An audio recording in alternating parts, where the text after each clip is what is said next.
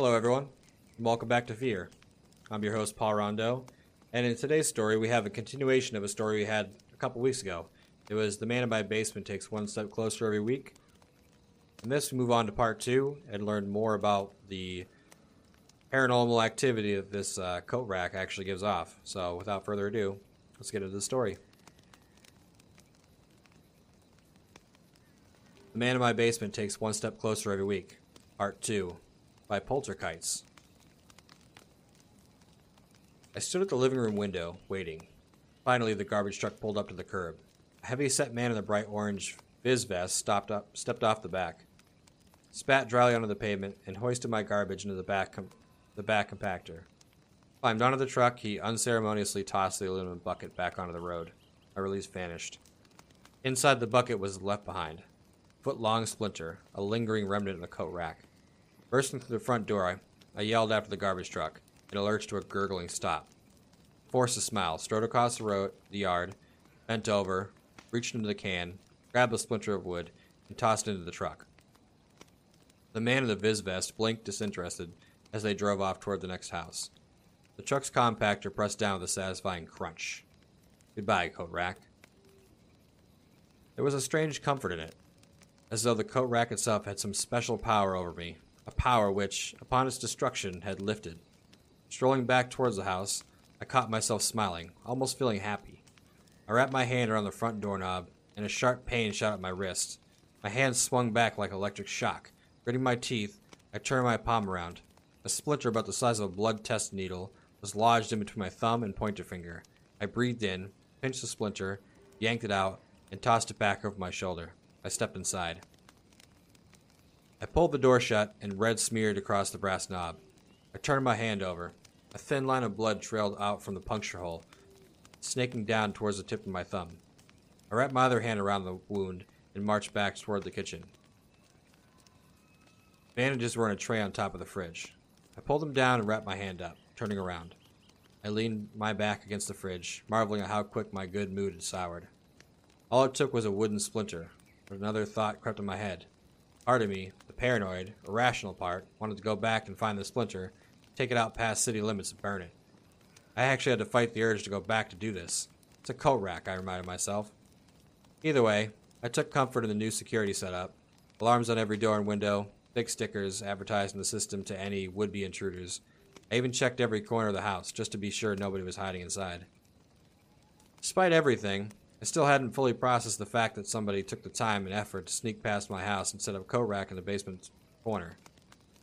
Not steal anything, not even move anything, just set a coat rack in the basement corner. The simple fact stuck in the back of my head like a stubborn popcorn shell stuck between your teeth. Hunched over my laptop at the kitchen table, I took a sip of bitter black coffee. Thanks to the pandemic, all work was homework now. That was fine by me. I preferred staying home just about anything else anyways. Tapping away, I was finally falling into that ever elusive Zen state of work, coding line after line until my phone buzzed against the plastic vinyl laptop. Unknown number. I reached over and froze. Something told me not to answer it. Something told me to block the number. But I shook off and answered anyway. Brandon Miller? Said the voice on the other end. I couldn't tell if this was a question or a statement. Speaking? I'm calling about the note, he continued. The one on your doorstep. He sounded young, about 20s maybe. Okay, I said. Yeah, I was the one who left it there. I didn't respond. I didn't know how to respond. Look, I know it's weird, trust me. I know better than most. The thing is that you have to make sure you understand what's going on. And make sure you take it seriously. Does that make sense? I didn't even answer. He sighed anxiously. Look, I know you think I'm crazy. Shit, I might be. I need to talk to you in person. Don't call this number again, I said plainly, and ended the call. I set the phone down, leaned back in my chair, and crossed my arms. In hindsight, I regret my coldness here, but in my defense, I'd seen enough real-life horror by then. I was pushing 40 and well acquainted with the crushing mundanity of real-life suffering. I had no desire to indulge in made-up nonsense. Knock, knock, knock. My heart skipped a beat as the pounding of the front door continued. I slid back on my chair and stood up. Fist clenched. I marched across the room and yanked open the door. There stood a young man, tall and dressed in a white shirt with black denim pants. Look, I'm really sorry to be this persistent, but Immediately I recognized this voice from the phone call, but I had to admit his appearance was surprising. Until now I imagined a Weasley-looking little basement-dwelling internet troll. But this guy almost looked like a low-key movie star. Young Marlon Brando vibes. Regardless, I didn't know what to say. He looked down, kicking his feet awkwardly at the ground. He looked up. I just need 5 minutes, he said. I can explain everything and never come back. His eyes were filled with sincerity. Years of suffering hidden behind a desperate smile. I looked around. Other neighbors were milling about. A few glanced over, concerned. I looked back to him. Fine, I said, my voice dripping with skepticism. He looked back over his shoulder and then back at me. We can't talk here. Let's go for a walk if that's all right. Sure. I considered myself a pretty good judge of character, and he didn't seem dangerous. He seemed worried, if anything. My curiosity was driving now. Early evening overcast gray fell over the suburbs. We walked down the street, side by side, 6 feet apart, silent. Our shoes scraped against concrete. The smell of outdoor barbecue lingered in the air. He looked back over his shoulder. We were about 4 houses down from mine. First off, he said, looking forward again, I want to apologize. He slid his hand into his pockets as he walked. I don't really know the best way to approach something like this, and I'm sorry for being cryptic. I grunted noncommittally.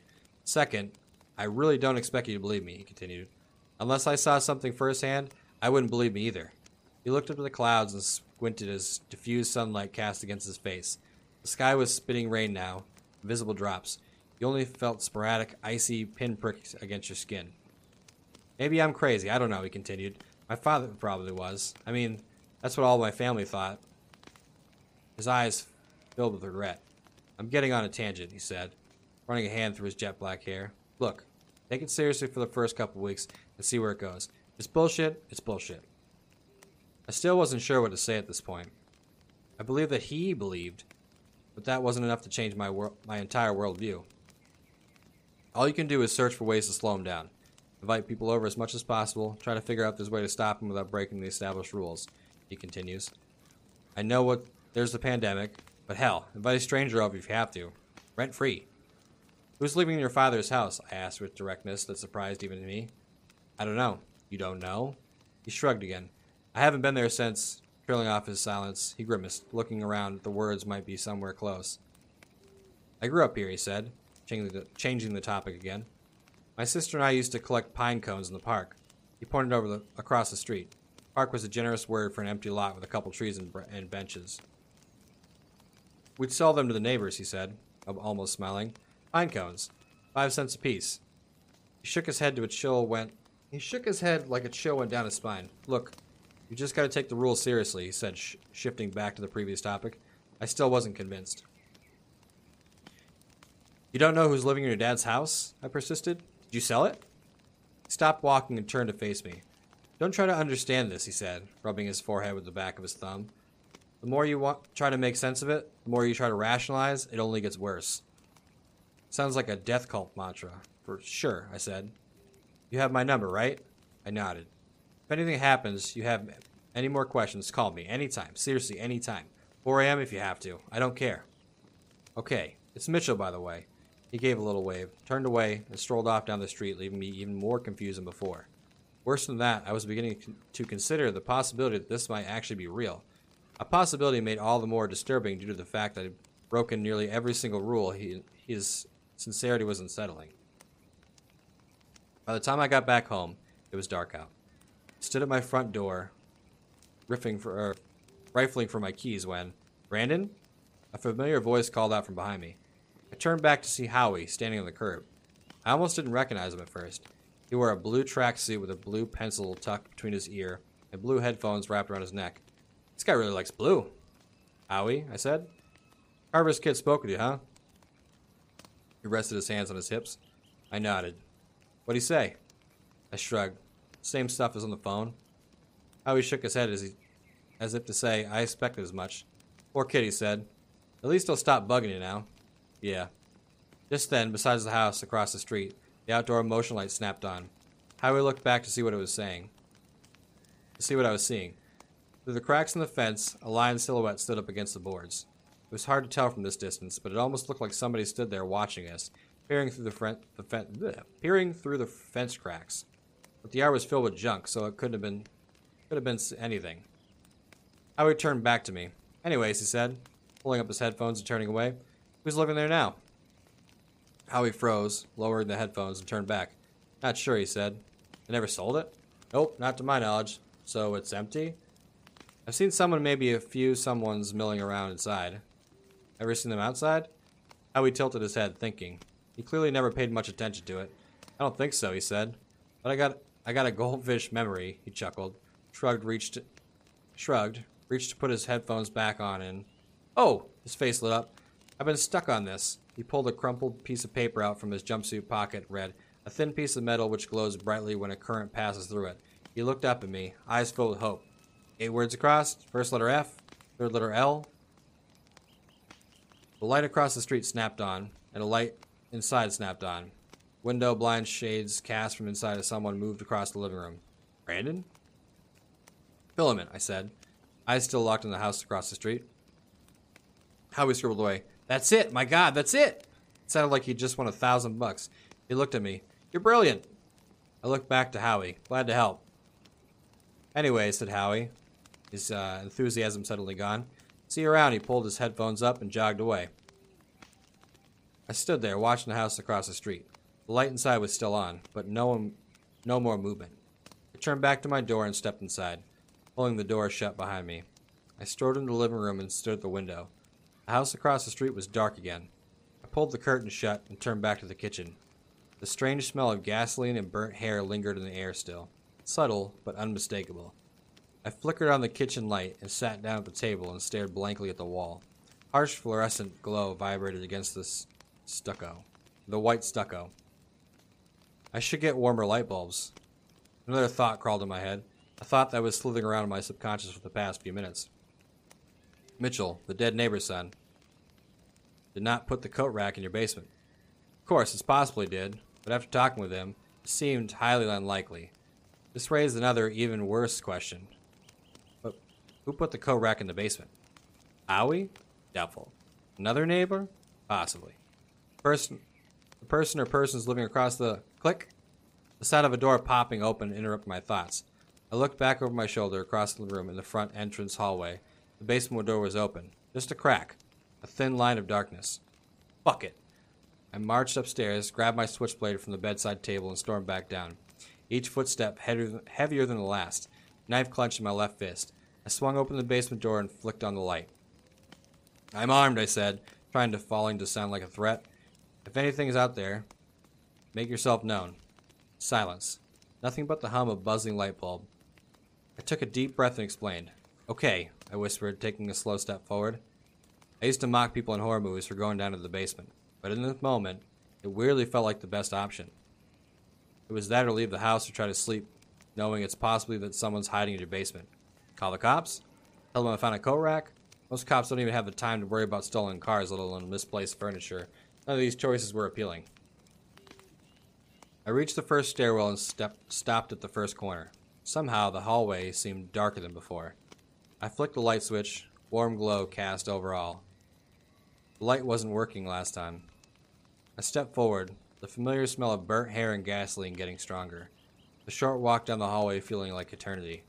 Finally, I stepped into the rec room. Both corners were empty.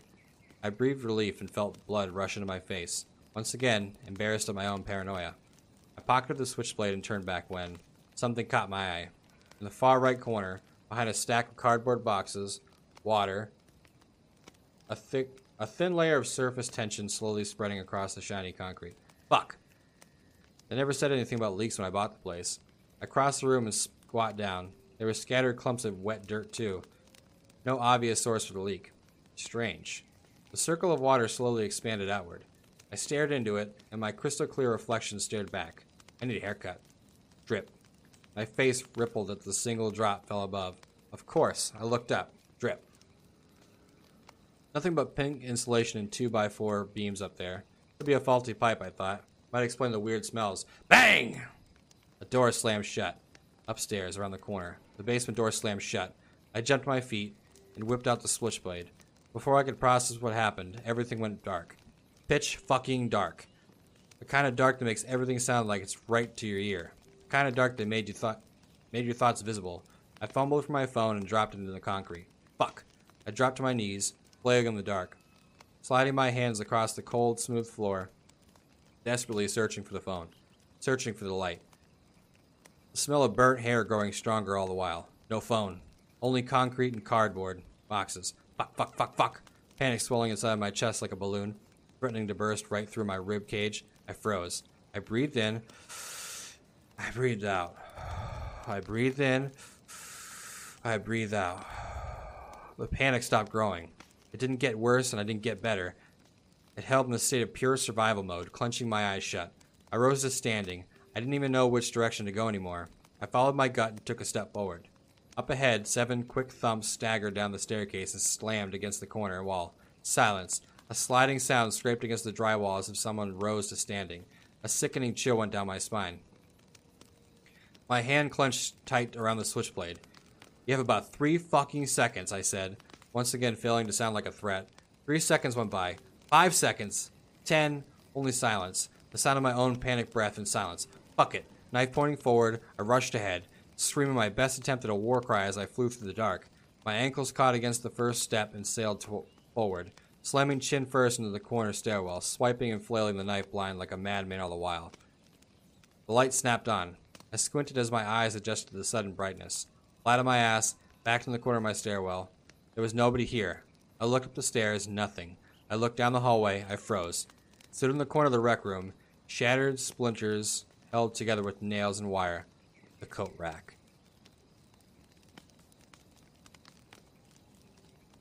I don't know what it is about this story, but I really, really enjoy it. And there's something about this this campfire aesthetic sound I have in the background too that really, I don't know, it made the story, for me at least, that much better. And like I've told you in the past, I really do enjoy just reading these things blind so that you get my reaction, basically. Also, if you guys have some stories that you'd like to share with me, you can send them over to podcastfear@gmail.com. I'll then showcase those stories, and, it'd be great to just hear some of your guys' stories. So, I'm going to continue on with this story until it's complete. So, we're just going to go from 3, 4, 5, 6, 7, 8 once a week. And I think that just might be the best way to do it. So, we're not jumping around, and we can have some kind of continuity to it. So, until next time, guys, always remember to face your fears.